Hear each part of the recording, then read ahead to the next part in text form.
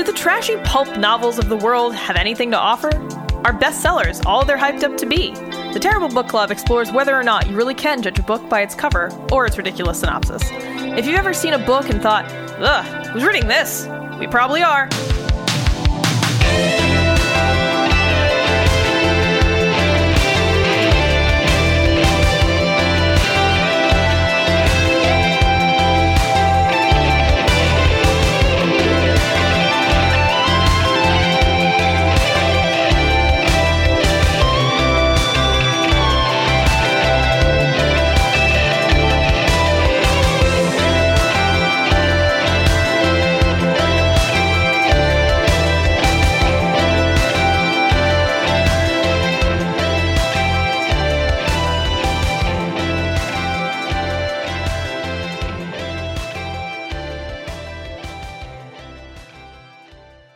Hello and welcome to episode 124 of the Terrible Book Club.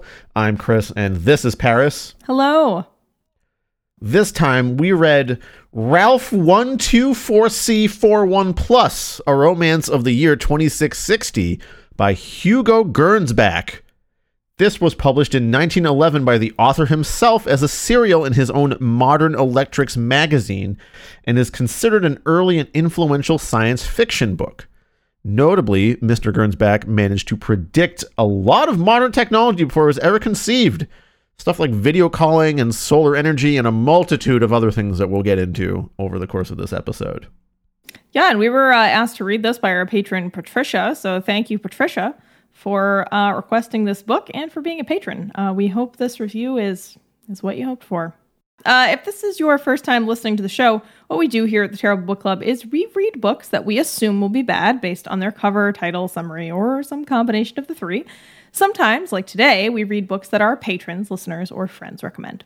But normally we do the opposite of what most people do at a bookstore or while they're browsing the internet looking for something to read.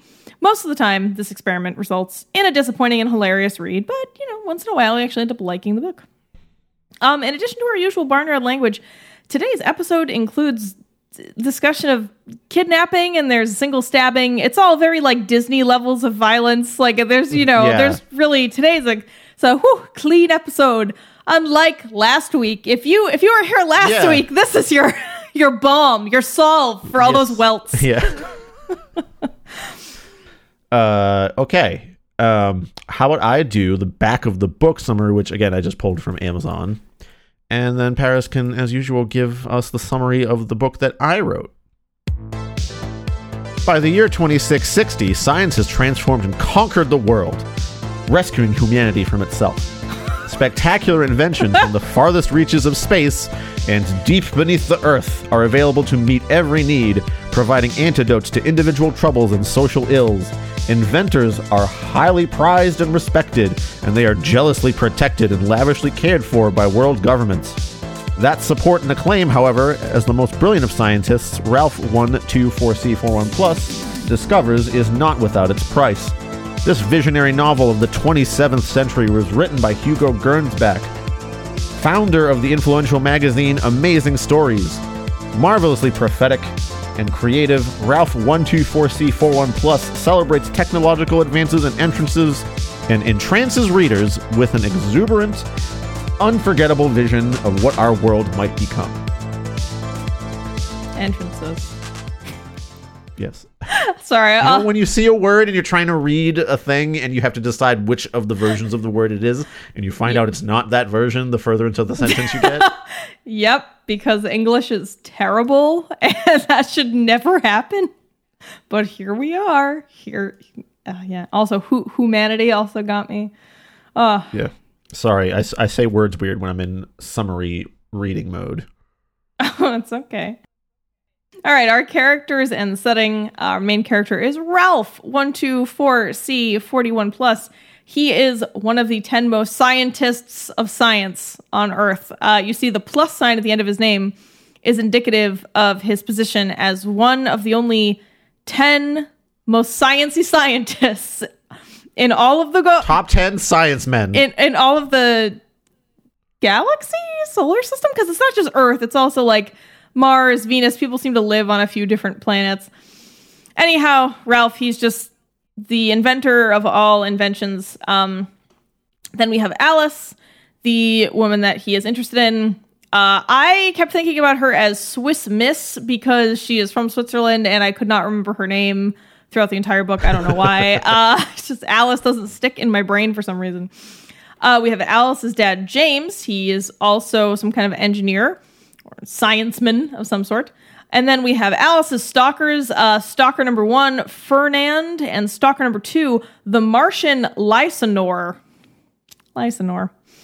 By the way, we're dropping off the fact that everyone else that is from Earth or is human also has numbers after their name and like letter designations, which is never explained really, but we're just calling them Ralph and Alice and James and Fernand because that's the only part of the number suffixes that are explained is the plus sign, where we learn only 10 people have the plus, and it's a big deal because it means you're one of the top scientists, in the solar system, I guess. I'm just gonna guess. But yeah, we don't get any explanation for 124C or the 41, or, Alice's dad, James, is like James 008B or something like that. Yeah. I forget. That's not right, but it's something like that. Anyhow, all right. I'm going to read the summary, the plot summary, so you understand all of the main events. So as we move through our commentary, you will kind of understand what the fuck we're talking about. This summary was written by Chris, as most of them are. Ralph 124C 41 Plus is a super smart scientist man who invents something new every other week, and that's all he spends his time on. One day, a misconnection on a telephone call he makes results in him meeting Alice, a Swiss woman literally currently trapped in a cabin that's about to be destroyed by an avalanche. Using his superior knowledge and big tech brain, Ralph is able to save her by shooting some kind of radio wave that makes it so that flames shoot out from receiving towers near the cabin to melt the avalanche. Alice and her father are overjoyed and fly to New York the next day to meet and thank Ralph in person. Ralph never bothered with dating because of all the inventing, but boy does he like Alice. He spends most of the book showing her the technological marvels of New York City in the year 2660. I don't know why she wouldn't know about this stuff. I guess because Europe is somewhat less advanced. They've got weather control towers, metal sidewalks and streets, incredible food production, streaming services, super fast package delivery, flying cars, space vacation cities, superb trust in their monetary system, and even a little reviving the dead. Anyway, Alice has 2 suitors that are both madly in love with her. One, Fernand, is just some guy, and the other, Lysanor, is a Martian. Fernand kidnaps Alice and flies off into space with her, with Ralph in hot pursuit. However, Lysanor gets to Fernand first and kidnaps Alice from him. Girl can't catch a break even in space. Ralph catches up with Fernand, realizes Alice isn't there, and rushes off to catch up with Lysanor. But he can't overtake him, so he pretends to be a comet on an impact course with Mars so that Lysanor must intercept him to save the planet. Ralph is able to link up with his ship, but just before he enters the ship, Lysanor stabs Alice in the shoulder, fatally wounding her, but also killing himself. However, Ralph had recently revived a dog who had been dead for 3 years and is able to get Alice back to Earth and perform a similar procedure on her.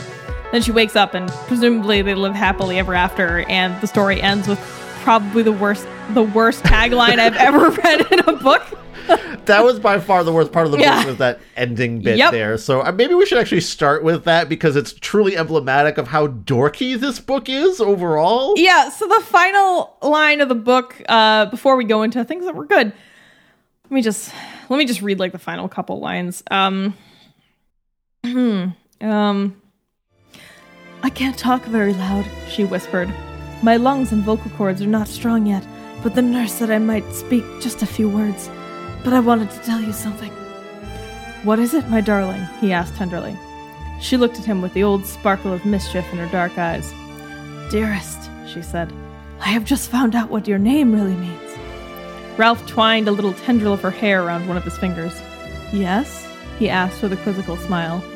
Well, you see, and the lovely color deepened to rose. Your name is going to be my name now, so I keep saying it over to myself. My darling, 124C 41. Wait, what though? I don't okay. 1 to 4C. I get that the whole book is about predicting stuff, and Ralph is the 124C. But then why the 41? Maybe Who's it's like the one? Maybe it's like maybe it's like a little microwave meal. It's like 1 to 4C for one. For one, it's just for Alice. C for everyone, right? So Ralph just for Alice. I think that's kind of what they're going for. What a romantic thought that you are my small microwaved dinner for me, just for me. Yeah, I think that's what they're going sad for. Mashed potatoes. You've got that little steak that's in there. You've got the coldest corn in existence, no matter how much you heat it up. But then one of them is full of molten fucking lead, and you bite into it unsuspectingly, and then your mouth is corn roulette. Corn roulette, good old corn roulette, just for you. Yeah. So I think that's what they were going for, but it's not good. It sounds so self-satisfied. This dude came up with that name and he was like, oh wait, I'm gonna wait till the very end and let him know what those numbers mean. Do you think he came up with that as a sci-fi sounding name and then just added the number system to everyone else's name to kind of justify that kind of thing? Oh yeah, absolutely. So actually, all right, you know what? We can start on things that were good about this book, because this is one of those things. In one of the forewords, it's actually by the author himself, he straight up says, yo, I had no plan for this. I don't know what the fuck I was doing. I was just having a good time. And I was like, honestly? I mean, honestly, I totally, because that's what this feels like, right? Just some guy coming up with ideas that he had for future tech. Yeah, and that forward was used well, right? Where we get the author's intentions, and you're like, okay, this makes sense. I get what you're doing. Unlike the forward from the last book that kind of caused more problems than it solved. Mm-hmm. So I would say that this is a good use of a forward. Good forward. Yeah, where forward, the number 4 word. I don't know. Forward C. 1, 2, 4. 3. Anyhow, I thought that the forward was, it was a good use of one. And it just revealed that, the author, this was published as a serial, and if you're unfamiliar with that, this would be a story told in small installments in a magazine over a long period of time, so that the author could kind of just, write at a reasonable pace and most of the time get paid for a little bit of writing at a time, rather than waiting for a giant lump sum at the end of a larger book. This was published in his own magazine, so I don't think he was paying himself for it, but it allows somebody to just work on a little bit of a story at a time, and also to kind of keep up anticipation, I guess, in your audience. Anyway, and also I think the forward showed the author to be pretty humble. He was just like, wow, I can't believe that people think that this book means anything. I keep seeing it brought up in histories of sci-fi, and it surprised me. Mm-hmm. So, decent. Let's be real. This is a nice segue into what we're going to say next here. He predicted a lot of stuff in 1911. He had a lot of forward-thinking ideas, and he was on top of things. Yeah, dude, so that's honestly the most fun thing about this book, is reading about all these inventions that now are real, and that many of these weren't even, seeds of thought in any inventor's mind at this point, at least that we know of. So the book talks about basically internet streaming, kind of. It totally has internet streaming in it 100 fucking years ago. And subscriptions. Yes. They have there's Patreon in this shit. Yeah. There's artificial cloth, artificial milk, video calling, solar energy. There's also other stuff that I understood less of, because it was a little too sciencey for my dumb, smooth brain. But yeah, it was just really wild. Also radar, sonar or radar. I actually forget. No, wait, I think, did those both exist already? Is radar and sonar one of the things? He definitely talks radar. about... It's radar. Yeah. Sonar was already a thing. It's radar that is described. Yeah. That was new. So it's really fun to see these predictions, and they're quite detailed. It's not I think a lot of more modern sci-fi books don't really get into this level of detail, where he really explains step by step how something works, which is pretty cool. I think Yeah, for the most part. Do you think that's a function of the fact that in our modern day era, we kind of have to take for granted how things work? Like, there's not really any one person that can explain to you how a phone works, from like starting as rocks in the ground and turning into a phone that can transmit messages. There's people who can write the code for the camera. There's people that can construct the phone. There's people that can build the chips and, but there's not one person out there that can explain to you how you take rocks from the ground, mash them up in a certain way, and then write code and shoot zappy electricity through it in the right way to turn it into what we're doing here now, Paris, which is communicating to each other through the internet. But back then, things were simpler, and so you could kind of explain things in a few more steps. I don't know. I mean, I want to say you're right, but I do not know enough about the history of technology to really agree either way. But I want to say you're right, because that's the thing. Like, whenever I know I've talked about this before on the show, how I feel like technology is just straight up fucking magic a lot of the time, because there's a point where, like you're saying, we take literal crystals from the ground, fucking throw electricity at them and connect them to other crystals with wire and other rocks, and then somehow that's what's enabling us to call each other on this fucking screen across space and time. And I just yap into your ears, listener, about books that we've read. Yeah, it's like, there are certain, like you're saying, there's certain components of it that you can explain, but I also get really lost at like rocks and energy. Like, I get really lost. I mean, I'm sure someone could explain it to us if they were some kind of specialized technological physicist or something. I'm not really sure. Even then, they would only get pieces of it at a time. That one person does not exist that can explain to you top to bottom how to take the materials, build a phone, and also program it. Like, that layer of software abstraction on top of it as well. Like, once you get to like how to put all that together into the phone sandwich that I mind. The phone sandwich, yeah. I mean, I don't know. I'm sure there are people, but it does feel like things are more abstracted.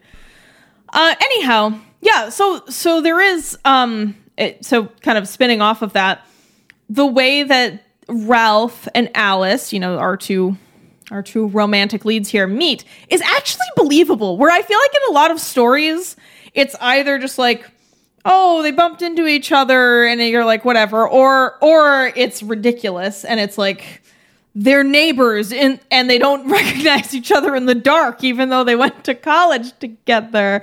Or something silly. Somehow they end up in the same beach town, whatever. But in this one, they meet because... we bumped into each other by stepping on the same pile of dog shit in the street. And then it was love at first sight.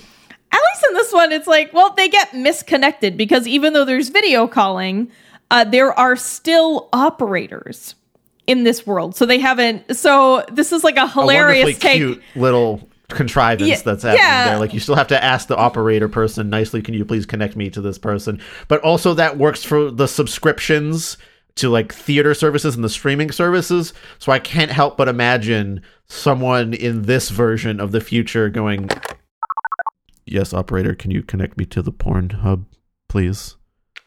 Oh, of Thank course, you. Sir. Which subsection would you like to be subscribed to? You know the one. We talked about this already last week.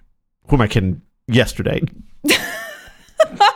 Yeah, I mean, switchboard operators would have the dirt on everybody, huh? If that were the case. Or even just like asking them like, okay, I want to watch the cat compilation video again, please. Can you please send me the 20-minute cat compilation video of cats pushing stuff off the shelf? Sir, there are 1,300,000 20-minute videos of cats. The one where like it starts with the one where it's like the lady's in Russia or something and she tells the cat not to push it, but then it looks at her and pushes it off anyway, and she's like asking him not to, and then it's followed up by the one where there's a cat's looking at a cucumber and it scares it and it jumps over the fat. That one.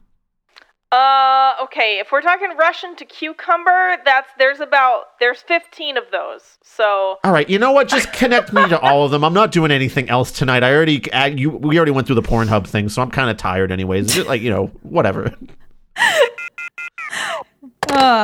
Yeah. So I don't know. I just think Sir, you need to stop reading fan fiction at 3 a.m, please. I have to fucking transcribe it to you over this, and I'm tired of reading about Sonic having sex with Princess Peach. Well, it's not that they have to. No, they have a different mechanism for for sending out written electronic data. But anyway, yeah, I thought it made sense in the world, that he had created. It was a good thing to point out. Perhaps the contrivance is the fact that he gets connected to her in right before an avalanche was about to hit her cabin, and she's kind of cheerfully talking to him because he's well known, and then she's like, actually, there's this avalanche. Well, no, I think they're talking, and then they hear the avalanche begin. It's not in progress when they're on the call, because that would be more ridiculous. But yeah, and we can talk about the bad part of all of that later. But for now, the good stuff, I would say, the world building is pretty detailed and interesting. I think there's a lot of effort put into building a convincing future world, right, with all these nifty inventions and efficiencies and exploration and things. And the level of detail is really cool. I enjoyed that. It's like a early 20th century version of Professor Frank wrote a romance novel. Where he is not at all concerned with the romance plot. He's really just wants to, maybe a little bit because he wants there to be just a woman who is impressed by all the cool shit he came up with. But the romance here is just slapped on top so that you have a reason for Ralph to talk to you about all the cool shit that's going on in this world.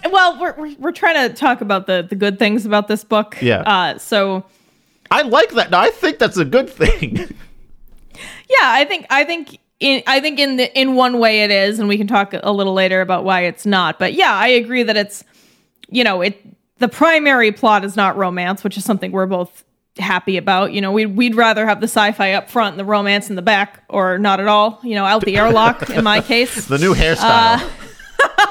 Sci-fi in the front, romance out the airlock.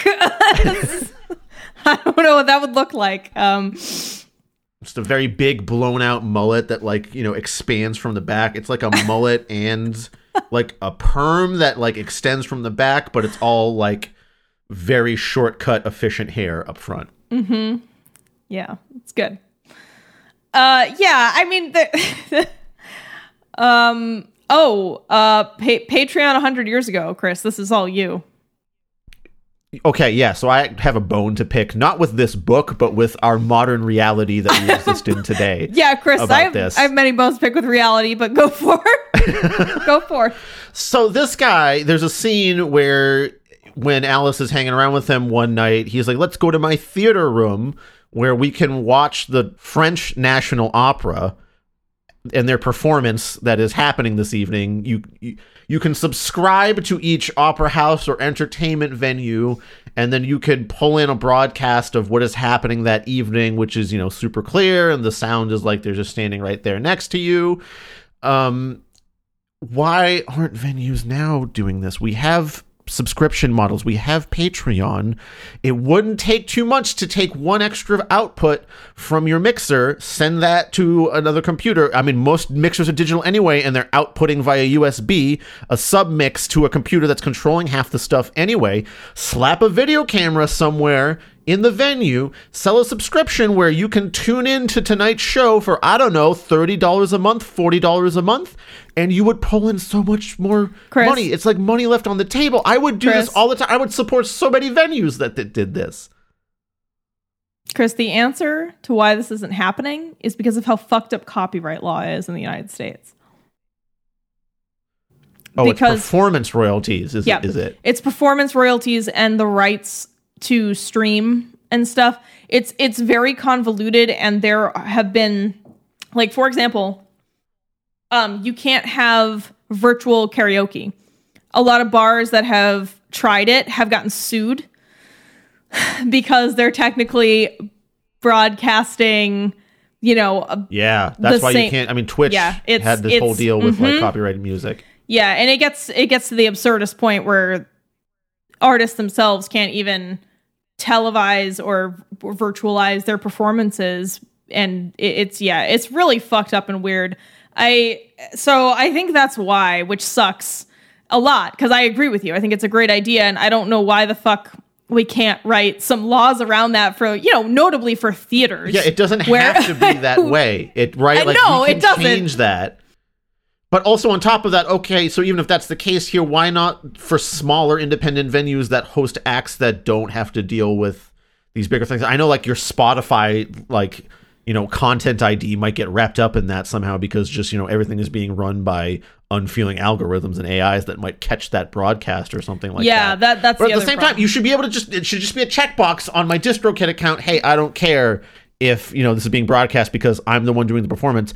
Or even you can, I don't know, have a way to like verify that you're the one doing the performing by like, I don't know, waving a chip at the venue's front door at their QR thing. Yeah. We can do this. The tech is here. This dude imagined it 100 years ago. It's possible. Yeah, I know. I feel the same way. I feel like it should be so easy to just be like, hey, I'm submitting this form saying that I am this person and this is my band and we're performing here and we know about this stream. Like, it just seems so fucking ridiculous that it's gotten automated and big enough that it is out of control, and now we can't have subscriptions to theaters. I can't watch ballet from my house. Everything sucks. Or like, fine, like, every band that comes through, they get a small cut of that streaming royalty, but it's literally just an easily set upable revenue stream that does not take that much investment beyond the initial camera and the audio setup that you already had for live shows anyway. I think people also, I think another reason why this isn't popular is because when patrons come into a venue, it's not really the cover charge that the venue cares about. What the venue cares about is that it's alcohol, it's food, if you have a venue that has food, or non-alcoholic drinks too, and merchandise. It's all that stuff. It's all the like collateral sales that are more important than the actual ticket price. You can still get people that cannot travel to that venue for that show, or big festivals even. No, big festivals I agree. That are... And I have seen some festivals broadcast things. Like, I think, Inferno did it one year. Yeah, Inferno, and I think, did Wacken do it as well? I think 1 year, yeah. And, like, I'm glad to be seeing that, and I think you should be able to just pay, like, $40-$50 to, like, watch that stream. Yeah, and I think that only happened because of the exigent circumstances of the pandemic, which forced people to, come up with these other... And it's like, of course, it takes a pandemic to do what people with disabilities have been asking for fucking ever, right? Like, just make things accessible. And I mean, that's a major reason I can't see a lot of shows, because the train travel time is ridiculous. I can't go out to the Palladium in Worcester and see the shows that I want to see, or even like other venues like Ralph's and stuff, which had great metal shows a lot of the time. Yeah, I mean, I've done a lot of couch surfing and fucking getting rides with all sorts of friends just so I can go to things too, because at least, we live in a city in Boston where having a car can be prohibitively expensive unless you make a certain amount of money. So, Chris has his vision to contend with. I just had poverty, but, both, but, almost equally debilitating. Yeah, no, not equally. But both issues that could be solved by virtual experiences. All right, yeah, I just had to get that rant. I know we ate up like 4 minutes here, but it's as a performing artist and a live music consumer. Yes, you'll never feel the same as if you're in the room listening to it. That's definitely a different experience. But I watched like YouTube videos of bands performing live all the time because it's still so cool to watch. We should be doing this. We can make it happen. Please, God, let this happen. Yeah, I agree with you. I really wish this is something that would happen, both for the benefit of folks who have disabilities or, who can't get to venues. I mean, I think that it would actually be great for bands too, because as performers, we'd have the ability to actually make more money, I think, if we were able to if we were able to get a cut of streams, or whatever. Or exactly. Subscriptions. Whatever. I've been to a ton of Concilium shows, but I would go to them all if I could just buy in to your ticket. There's even been there was a really cool metal show last week that I would have gone to over at Sammy's Patio in Revere, one of my favorite venues because they're so very nice to us in Graveborn.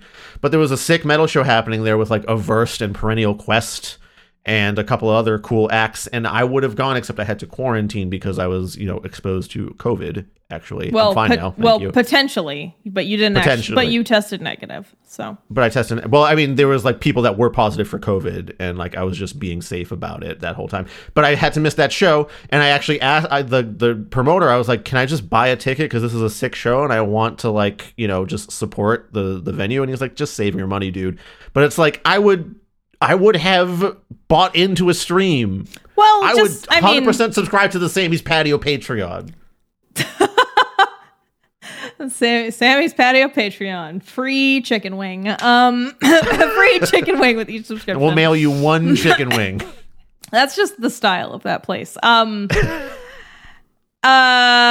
what was I going to say? Yeah, I in that case, I would just recommend you just go shoot them some money on their Bandcamp or wherever they have merch or whatever. That's what I ended up doing. That's what I do whenever I can't get to a show. Anyhow, musician rant end. Sorry. Yes, let's get back to the point of this podcast, the book. All right, the other things that were good about this book. Chris, you made a wonderful note that I appreciated. So for once in a book, the men in the book who are stalking the main character and are obsessed with her are actually painted as villains, which is great because I feel like they're bad people for being like this. Their persistence is bad and evil and not good for Alice. Yeah, and not good for them either. It doesn't really work out well for them. And I just wish more modern books stuck with that model from 1911. Can we go back to 1911? I mean, it's still this very, Super Mario-ass save the princess, damsel in distress shit happening here. Yeah, this is Super Mario Galaxy for sure. I mean, we never hear his voice. Ralph could very well be an Italian plumber that, gave up his life of turtle stomping. Oh my God, Chris, he's from New York City. That's true. It's me, Ralphio. I invented Stilodium. Holy shit! All the names of things in this are very Mario-y. Yeah, it's Permagatol and... Oh, fuck. I just took the blue shell and I squished it up and now I can find anyone anywhere. That's my package delivery system. You have to be in first place, though. It can only find you if you're in first place. Oh, the package delivery systems are so efficient because they employ toads.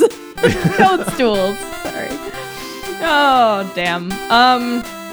Great, now I'm just reimagining this entire book as Super Mario Galaxy, and I really wish that I had that information while I was reading it, because it would have made it much more fun. Toad postal worker. Where's the package going? Princess Alice.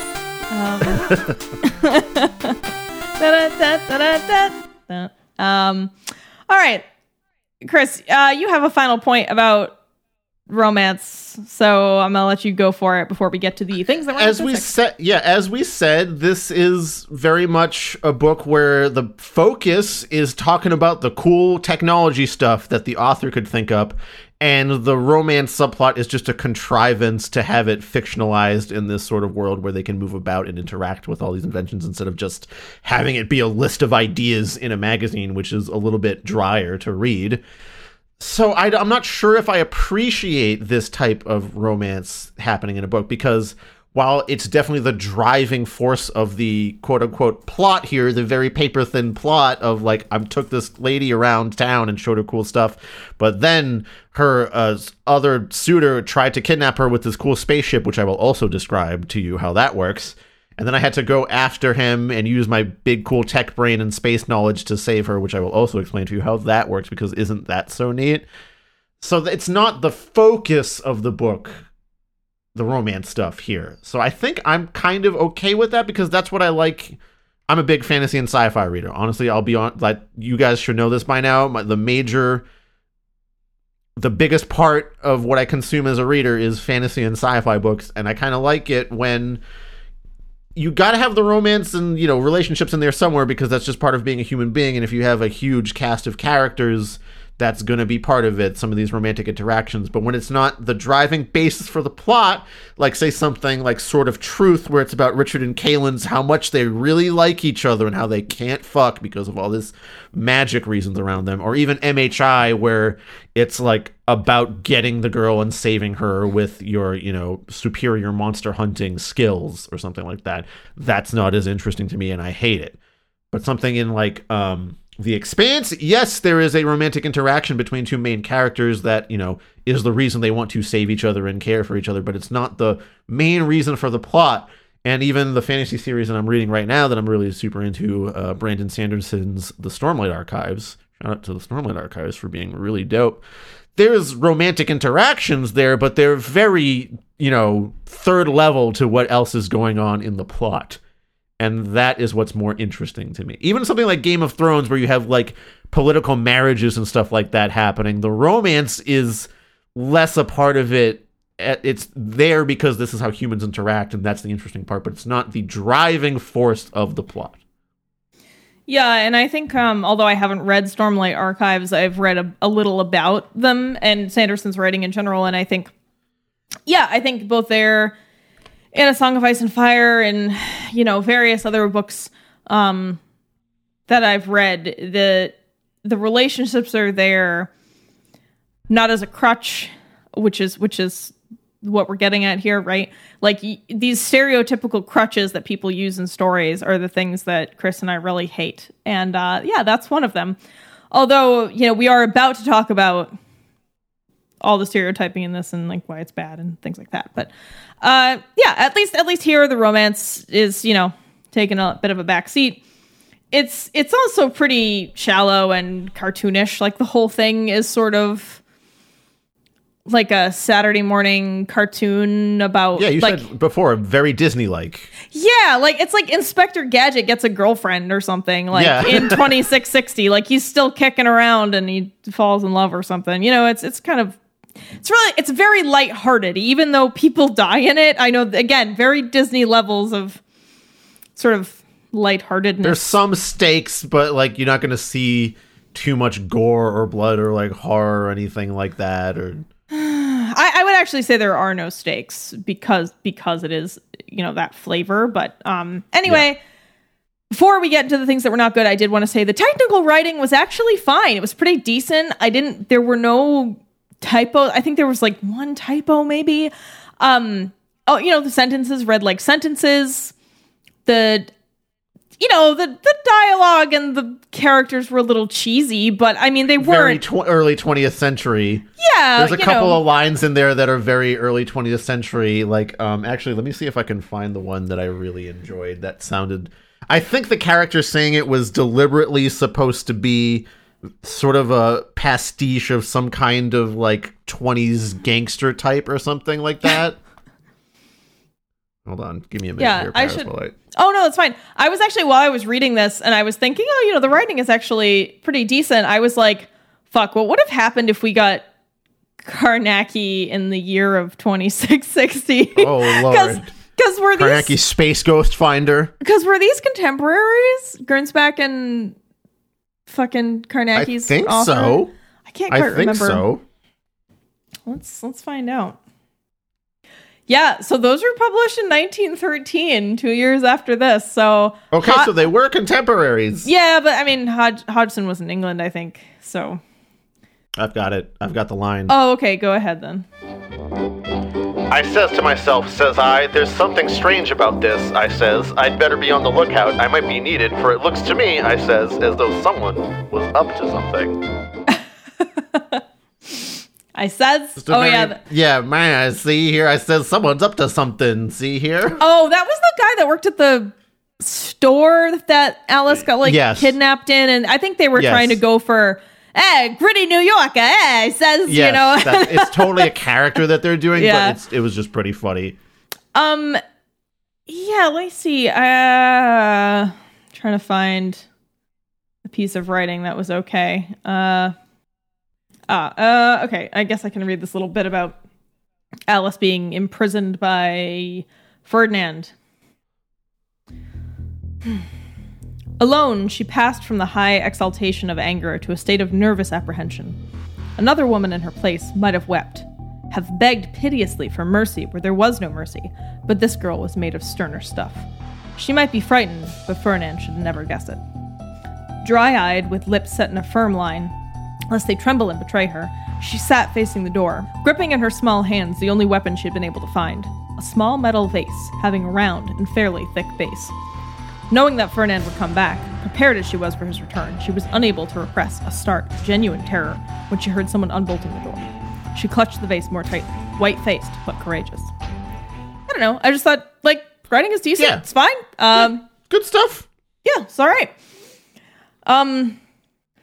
Like I said, the dialogue gets a little silly here and there, but compared to a lot of the stuff that we've read for the show, I gotta say, this was pretty okay. Palatable. It was fine. It's fine. It's, pulpy, serialized sci-fi written by Professor Frink from the past, so it's going to be a little bit dorky, but that's kind of like the charm of it, in a way. Yes, it does have a certain dorky early 20th century charm.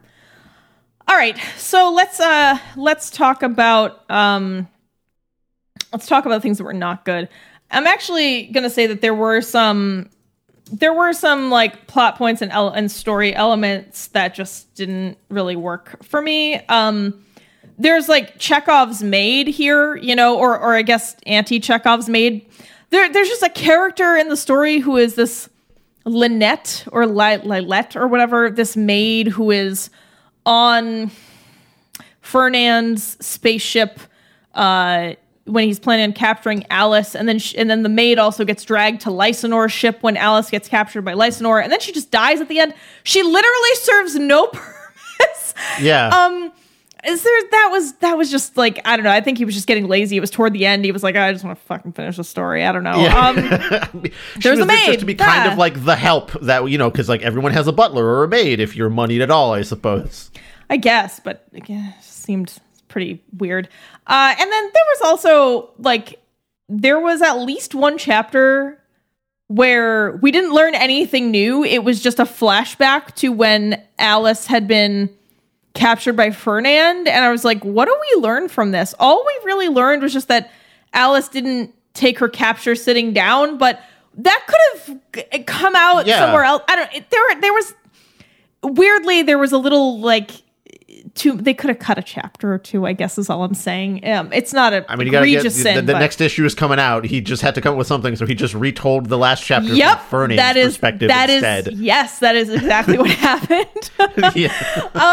There were also some points that just didn't make sense. All of a sudden he's like, oh, I'm going to check the International Hotel because I know Ferdinand's staying there. And I'm like, how do you know he's staying there? That's never come up in the story before. There were some other many places people vacation. There's a floating space city where people can travel to and stay for a while, and it takes 10 minutes to get up there and back anyway, so it's not like it's harder to get to than a hotel in the city. So how do you know? How do you know he's in that one?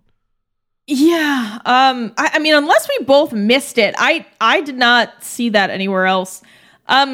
There were just a few other things that were also a little strange, how quickly everyone jumps to murder in this story is a little strange, considering this is a future. They're ready to kill. Everyone is ready to kill in the future. Yeah, and I say it's strange because everyone is really civil, and there's also this undertone of extreme, law-abidingness. Yes.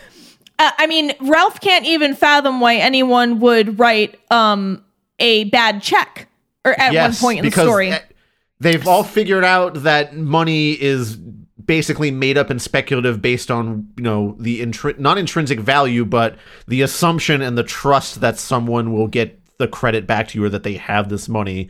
And he just says, oh, no one would ever write a bad check because you'd get fined or jailed for it. And I'm like, bro, people would find ways around that, or they would just fucking pay the fine and come out on top anyway. Yeah. I don't understand why you think everyone just trusts money in the right way. And I agree that, yes, essentially at this point, especially in this part of the future, he was totally correct in that it's all debits and credits and just a number kept track of in a computer somewhere. And there's not really much actual monetary value anywhere. So in a way, if we all just decided on it, we could just distribute resources to each other equitably.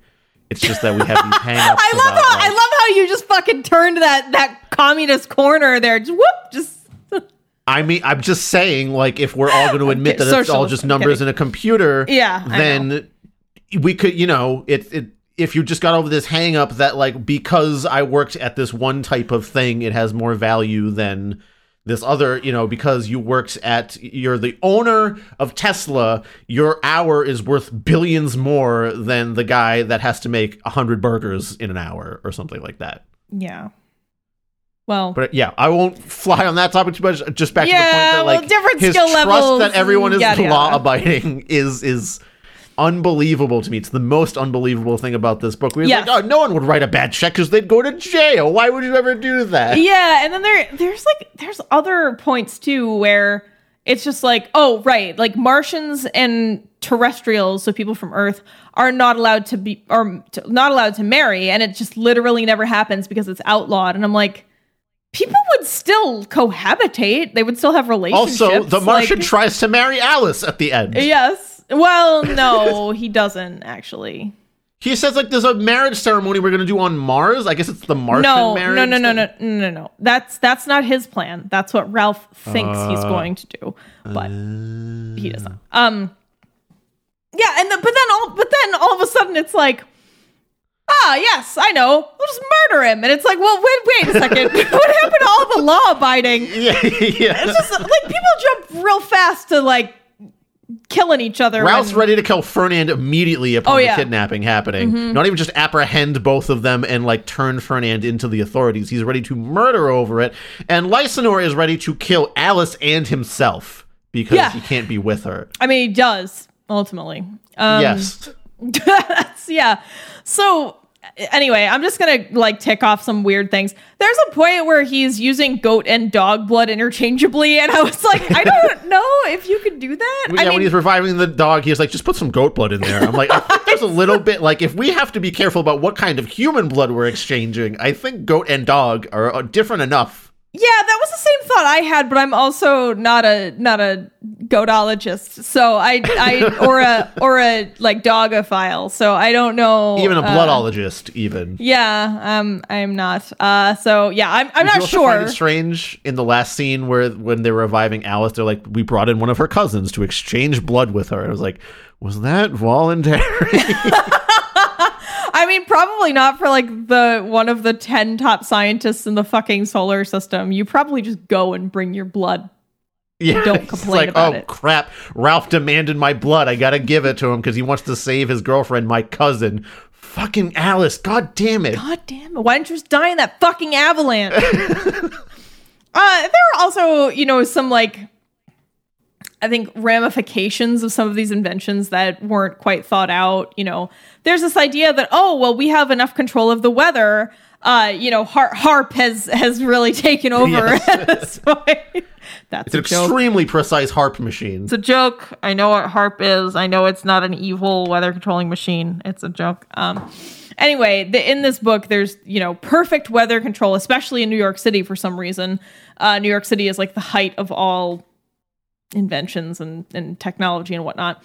So it's always 72 degrees, and it only rains for 1 hour at night, and all the streets are made out of steelonium, and I was just like, but wouldn't that be fucking disastrous for like the non-human environment? Say, I don't know, plants, soil, ants.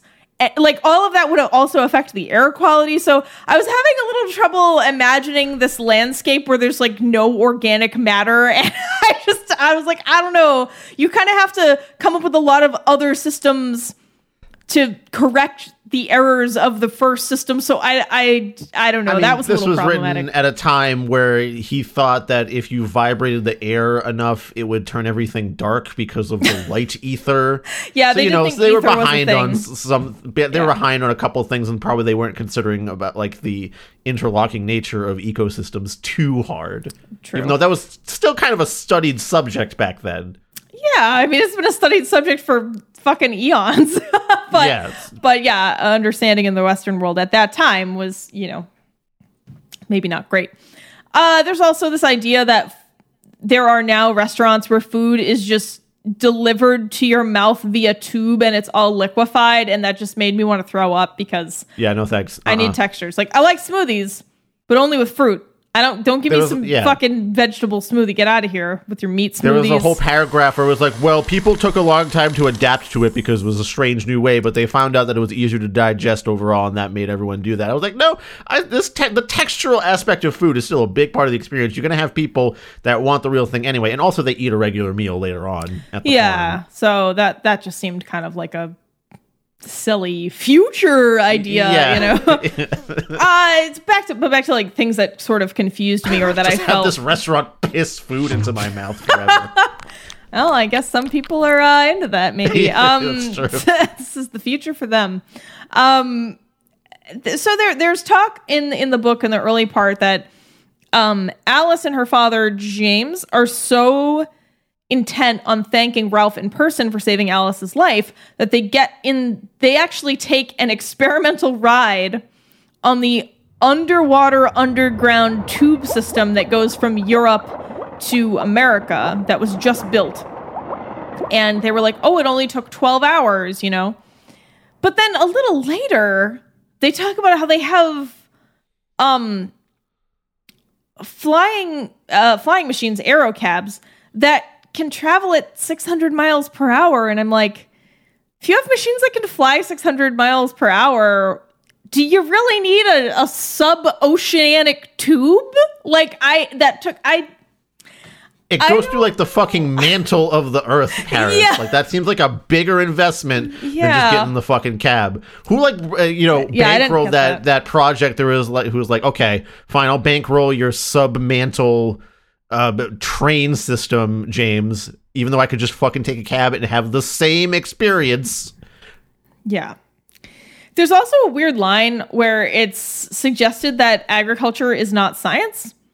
It says that, this is the line, similar farms were used in America until Ralph undertook their study and approached the subject from a scientific angle. Like, dude, agriculture is a science. Like, I don't know they're what to tell still, applying hypothesis about how this will grow and testing that and like, yeah, like it's a science. Building upon their result. Yes. I know what you mean. How about that line about how if there's nothing to distract you or tire you out, you don't have to sleep? Oh, yeah. That didn't make any sense. There wasn't any sort of like explanation that humans have evolved away from the need for sleep, or we just take these pills to like get rid of the sleep juice that we need. No, it's just like, oh, he was in the spaceship, and because there wasn't much to do, he wasn't getting tired. And I mean, I don't know about you, Paris, but just the toil of existing day to day is enough to tire me out, literally daily. So did the people in the early 20th century think that you could not have to sleep if you just didn't do anything? I guess. I don't think that was the case. I really don't think that was the case, because assumingly there was people that didn't do shit all day back then, and they found that they were still tired at the end of the day. Yeah, it is. That is a really weird claim that he makes. There's other stuff too that, like he thought that the spaceships didn't need heating because one side of them was always facing the sun and one side was always facing not the sun, and so therefore the temperature inside would be perfect at all times. And I was like, that's not how that works. Paris, as long as you're always the same distance away from the sun as you are on the other side where there isn't anything, or there's like another sun but it's too far, like, yeah, man, like the further you got away from the sun, that temperature would change then, right? Yeah. And therefore at a certain point you'd freeze. It's just, Unless you have to keep your back to the whole, that side of the ship the whole time. It's all right. He was trying. It was 1911. He was an astrophysicist. Like, he was doing his best. I get it. Yeah. Oh, right. So back to, this is another one of those ideas where the author makes it clear that this is a very lawful world. I'm just going to read this. In a daze, Ralph returned to his laboratory, where he again called the central office, like the police. As all space flyers must be licensed by law, he had no trouble in getting the information he desired. A new machine of a well-known Detroit firm had been registered 4 days ago, and the description of the owner answered to that of Fernand 60010. So, in this world, people are so law-abiding that even criminals will register the new vehicles that they're going to use for a kidnapping. Like, I mean, that just doesn't fucking track. Like, but there's also criminals, because there's still a police station. Also, at one paragraph in the book, he talks about how criminals are used for his science experiments so that he doesn't have to endanger himself. So there's criminals in the book. Yeah. So there's people that don't abide by the law. So I don't know, just like this trust, or I guess the assumption is that there's not enough of them to overturn any system or something like that. Yeah, but I mean, but again, like of course, everything in the story still subscribes to all of these assumptions that he makes. Yes. Very conveniently, which is a little silly, you know, and like he assumes that the Martian, Lysanor, he's a Martian, therefore he's very patriotic, which is an interesting thing, an interesting recurring theme I've seen in a lot of sci-fi works where people from Mars are very, very patriotic. I guess it's probably because they just associate Mars with the god of war and therefore, you know, pater or whatever. It's even true in The Expanse, where like most of the Martian people are like very like, I'm for Mars, we must fight for Mars. That's what I'm thinking of. And anyway, you know, he's like, oh, he's a Martian, therefore he's probably going to be patriotic. So he's probably going to save his country before himself and try to intercept this comet. And that somehow works out, you know. And then Fernand, you know, he ends up, Lysanor tricks Fernand because he's like, well, Fernand will surely stop to help some travelers who are running out of air. And of course he does, even though he's a fucking villain. Why would he stop to give someone air when he's kidnapping he's mid-kidnap and he's like, oh, let me go help these unfortunate people without air, though. Like, I mean, nuanced, detailed characters. But he was not nuanced up until that point. So it didn't make sense, you know. This is the one little layer of depth that he has. Oh man, there's also a case of missing white woman syndrome in here. When Alice gets kidnapped and Ralph realizes she's gone, he calls the central office and reports her missing. And within 15 minutes, every detective and special agent had been notified of the disappearance of Alice. In the future, missing white woman syndrome is just intensified many-fold. And I mean, this is kind of a nice segue into one of the biggest bits of like the actual, because a lot of this is just us quibbling about like, you didn't get it right back 100 years ago, you didn't get it right at all. But like the one major thing is still, of course, the overwhelming presence of American exceptionalism and heteronormativity being the way things are. Yeah, I mean, we're still stuck in heteronormative cis Western romance tropes, right? We have like we said, it's like Super Mario Galaxy. You have man saves woman, man and woman fall in love at first sight, man has to fend off other suitors, woman is beautiful and feminine. Hopefully you can hear my air quotes. You know, but at least it's not too heavy-handed and gross. You know, we're not getting like, oh man, Alice is A+ space rack, you know, or like A 124 plus space rack. How they floated amidst the zero gravity. Yeah, and at least whenever Ralph does talk about how much he likes Alice, he actually does make a point to say that he likes her for her strength of character and her, I think, like curious mind or something. Or yeah, he specifically likes that she is a smart lady. Yeah, so it's not literally just, oh, she's real hot. And they also don't constantly bash you over the head with how hot she is, which is nice. Certainly he's first infatuated with her because she looks nice, but that's fine and normal. We never hear saying that that physical attraction is not a component of probably initiating some romantic interest with someone, but it's just when you fucking stay on it and that's all it's about. It's so tiring. Although weirdly, I don't think we really get a physical description of like any of the characters except for the Martian, which is kind of weird. True. I mean, you get a little bit of like Alice's black hair, I think, but that's about it. I don't remember that she had black hair. If that was said, perhaps it was trivial enough that I forgot. I mean, this author is too focused on his cool science shit that he came up with to care about any sort of physical body descriptions. He's describing the fucking space car that they go flying off in way more than any physical being. I gotta say, I kind of prefer that. Like, I'd much rather you give me the fucking rundown and specs on your, I don't know, magic traveling toaster than, like, tell me what kind of skirt this girl's wearing. Because ultimately, I don't really care. I care about what the characters are doing. And I don't think we really get a description of Ralph either, which is also fine. I mean, it would have been nice if there was some kind of at least basic idea of what he looked like, but right now, like you said, it's just Professor Frink in my mind. Yeah. Anyhow, and the other thing that we also, of course, can't escape here is American exceptionalism, where nothing. There's a line where some guy's like, "You Americans have really continued to be on top for hundreds of years. Wowee!" Yeah, I mean, it's literally panning out right now, is it? Yeah, it's literally stated in the text. Like, the man may as well have been like wearing a fucking American flag. It was like Uncle Sam, basically, is what it felt like. Like New York City is the hub of the best technology, the highest levels of efficiency and well-being for the populace and things like that. The Europeans are impressed with the Americans.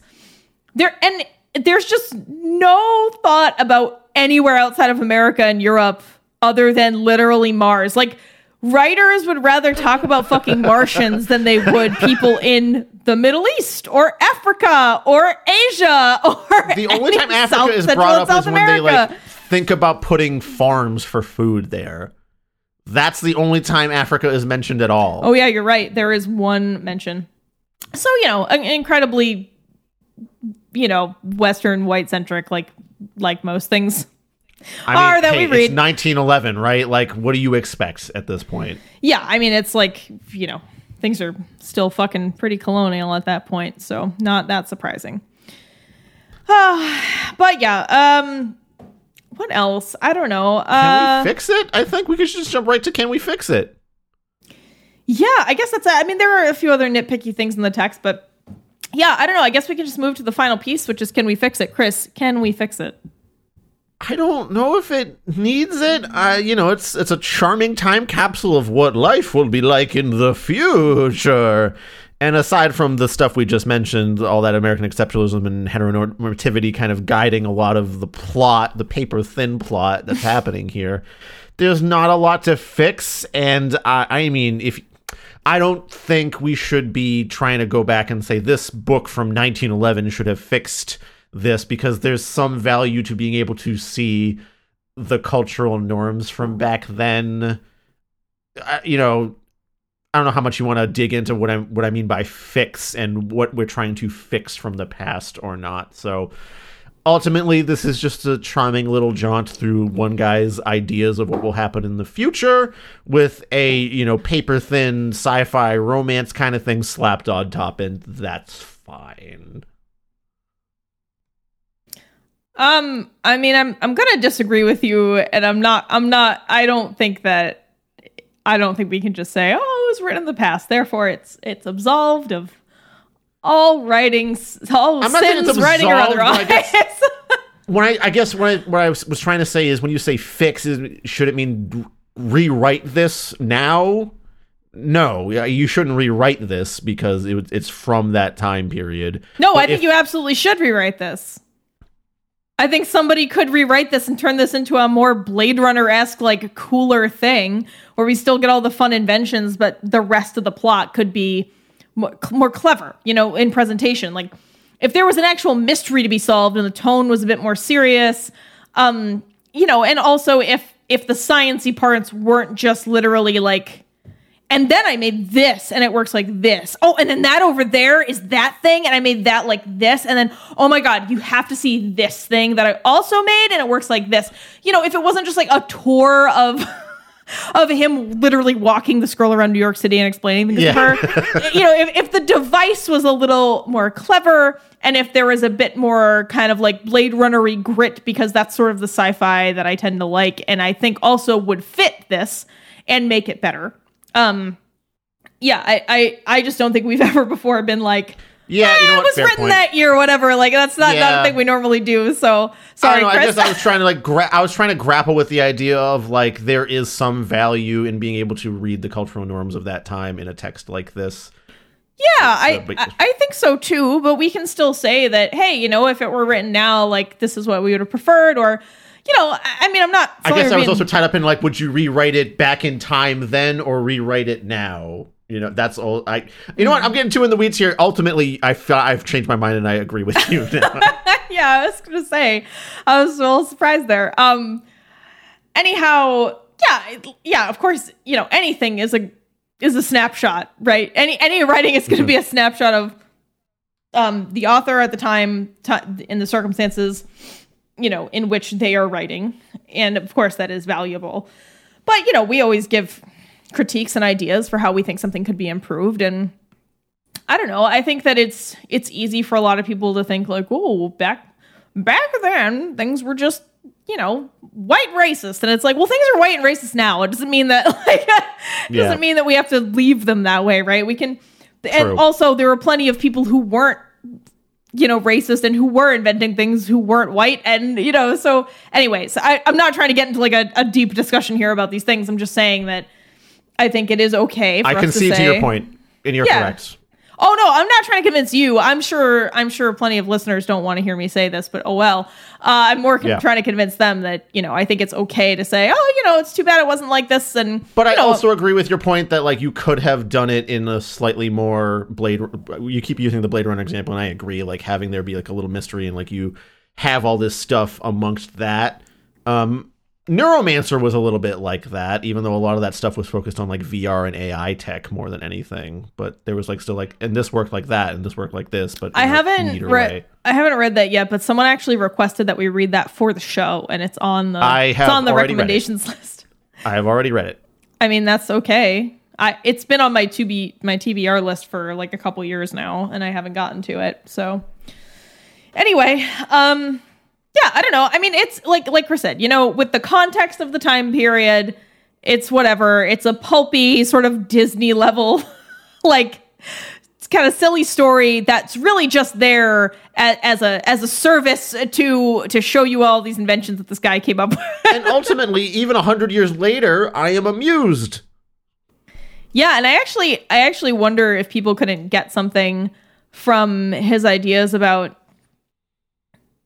like food production. And it really seems like they actually do have a pretty equitable system here where everyone has enough food and clothing and stuff because everything is able to be produced cheaply and the government has control over science and production. So it does seem like they're a relatively egalitarian society, although I mean this is just the rosy picture we're getting from this very Disney-like kind of silly story. So, but anyway, there are some ideas in here that I think people could still benefit from. And yeah, it's, it's not highbrow and it's certainly not one of the best stories I've ever read, but I think better than most we've read here. It's got some redeeming qualities. I don't know that people need to shit on it as much as it seems they have. I did a very light cursory reading about like, oh, what did people think of this? And it seems like people in general kind of hated it. So I might recommend it to someone who's like a cute way to like, if you want to read what this guy had an idea of future tech, it's interesting enough to read. I think for modern readers, it would be very boring. I don't know that I would recommend this to modern readers unless they were into kind of that style of that sort of more Victorian-ish style of writing. It's not too dated, but I just think that the way it clips along and the expanded technical explanations, I just don't know that the average reader would be down with that. But true. Anyway, not great, but if you're in the space market, just checking out, and this is on the shelf, it's there for your next dentist office visit in space. Yeah. Also in space. Everything is in space. William Shatner's in space. Oh, I'm imagining this book narrated by him. That'd be a trip, actually. I don't like... Oh, God, I'm not a fan. All right, well, let's thank the patrons. All right. Thank you. Thank you, patrons and Ko-fi-ites. Coffee-ites. Sorry. I know it's coffee, but it just looks like Ko-fi to me. Thank you, patrons and Coffee-ites. Thank you, Dari, Greg, Veronica, Will, Dee, Jared, Lynn, Sinya, Yakub, Bobby Blackcat, Lycoris, Elliot, Kieran, Martin, Jay, Scott, Luchek, CTAP1, Miri, Yanka, David, Julius, Anya, Anonymous, Patricia, Austin, Donnie, Crimson Paladin, and Laxtotes. Special thanks goes to Patricia for recommending this book to us, and also for providing a link to this book for free because it is part of Project Gutenberg. So that was a really lovely no-cost patron episode. Thank you, which very we really much. Really appreciate. Yes. You know, Mick, we actually do have a healthy amount of free books mixed into the schedule each year to make it affordable. So we appreciate that. Yes. Thanks a lot, Patricia. I hope this review was at least interesting to you. I don't really know what you're expecting from us, but hopefully it was at least a little bit fun. Thanks again for being a dedicated patron, and we look forward to reading something for you again next year. If you too want to help support the show, you can subscribe to our Teletube. You can get on YouTube and subscribe, leave a comment, like a video, whatever. You can donate to us on Patreon or over at ko-fi.com/terriblebookclub for like extra content. If you want to just throw us money, you can go to Ko-fi, whatever. Otherwise, you can follow us on Facebook, Instagram, Twitter, and Goodreads. If you want to contact us directly, you can send an email to us at terriblebookclub@gmail.com, or you can send us a message on Instagram, Facebook, Twitter, Goodreads, or Patreon. If you like the show, please write a review. We would appreciate that. Please. And if you write a review, we'll read it on the next episode. Most importantly, though, just share the show. Keep listening. Keep enjoying the show. Yeah, I'm not following the script. I'm floating off into space. Oh no! Someone's kidnapped you and I must go after you, but I'll pretend to be a comet to get them to follow me first so they can nudge me out of the gravitational pull of the planet, and then I will, Chris! find you stabbed, and I'll have to It's the Magnelium, with your Chris! cousins. It's the Magnelium, Chris! We need the Magnelium! Damn you! The Magnelium! There's literally a rant about the Magnelium in this book anyway. I've made it, and now I've been undone by my own substance. Yeah.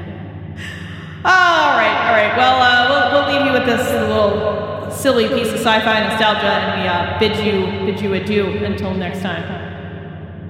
Bye, everybody. Goodbye.